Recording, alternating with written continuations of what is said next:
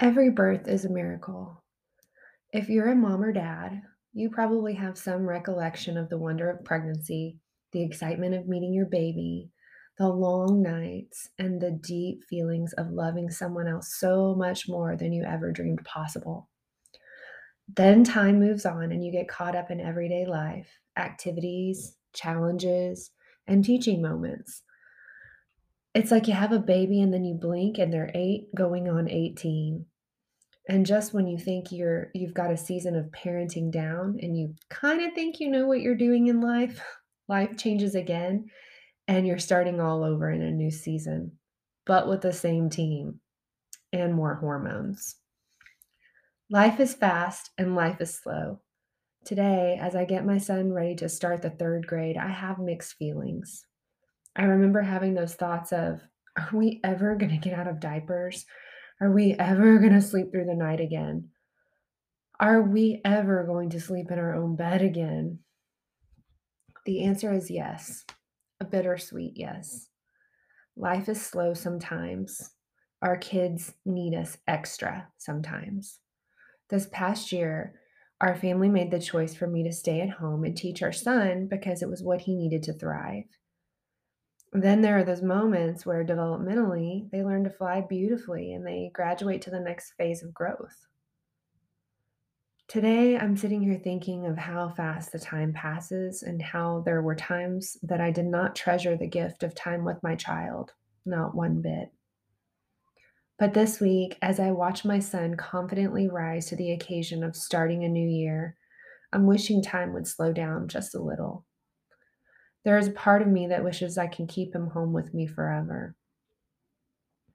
As I was praying for my son and his school, his teacher, and his friends, God took me back to the announcement of my son's birth, which was at a time when the doctors told me I wouldn't be able to have a child. He reminded me that my son's life, along with every child's life, is a miracle, a gift. He reminded me that he provided confirmation to me 3 times by 3 different people, all strangers to one another, who said the same thing verbatim about the birth of my son.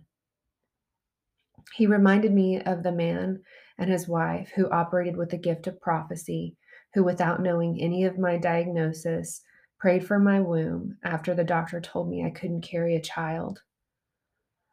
My son's birthday is on October 10th, or 1010, which serves as a numerical reminder of God's perfection and completion, signifying that when God makes a promise, he carries it out exactly as he said he would. Then the Lord took me to the Gospel of Luke, which documents the life of Jesus, pre birth to resurrection, beginning with the announcement of the promise of Jesus to his mother, Mary. Supernatural promises, miraculous circumstances, fast and slow. Mary treasured the promises of God in her heart, and while she didn't fully understand the things that would ultimately take place, she took her role seriously. She cooperated in her part to prepare her gift, her child, for the world so that he could change it forever. I don't know exactly what God has planned for my son, but I remember the miraculous circumstances of his birth and now all that he is becoming. This year, I am recommitting to cooperating with the plans he has for him. They're so much better than I could dream up for him anyway.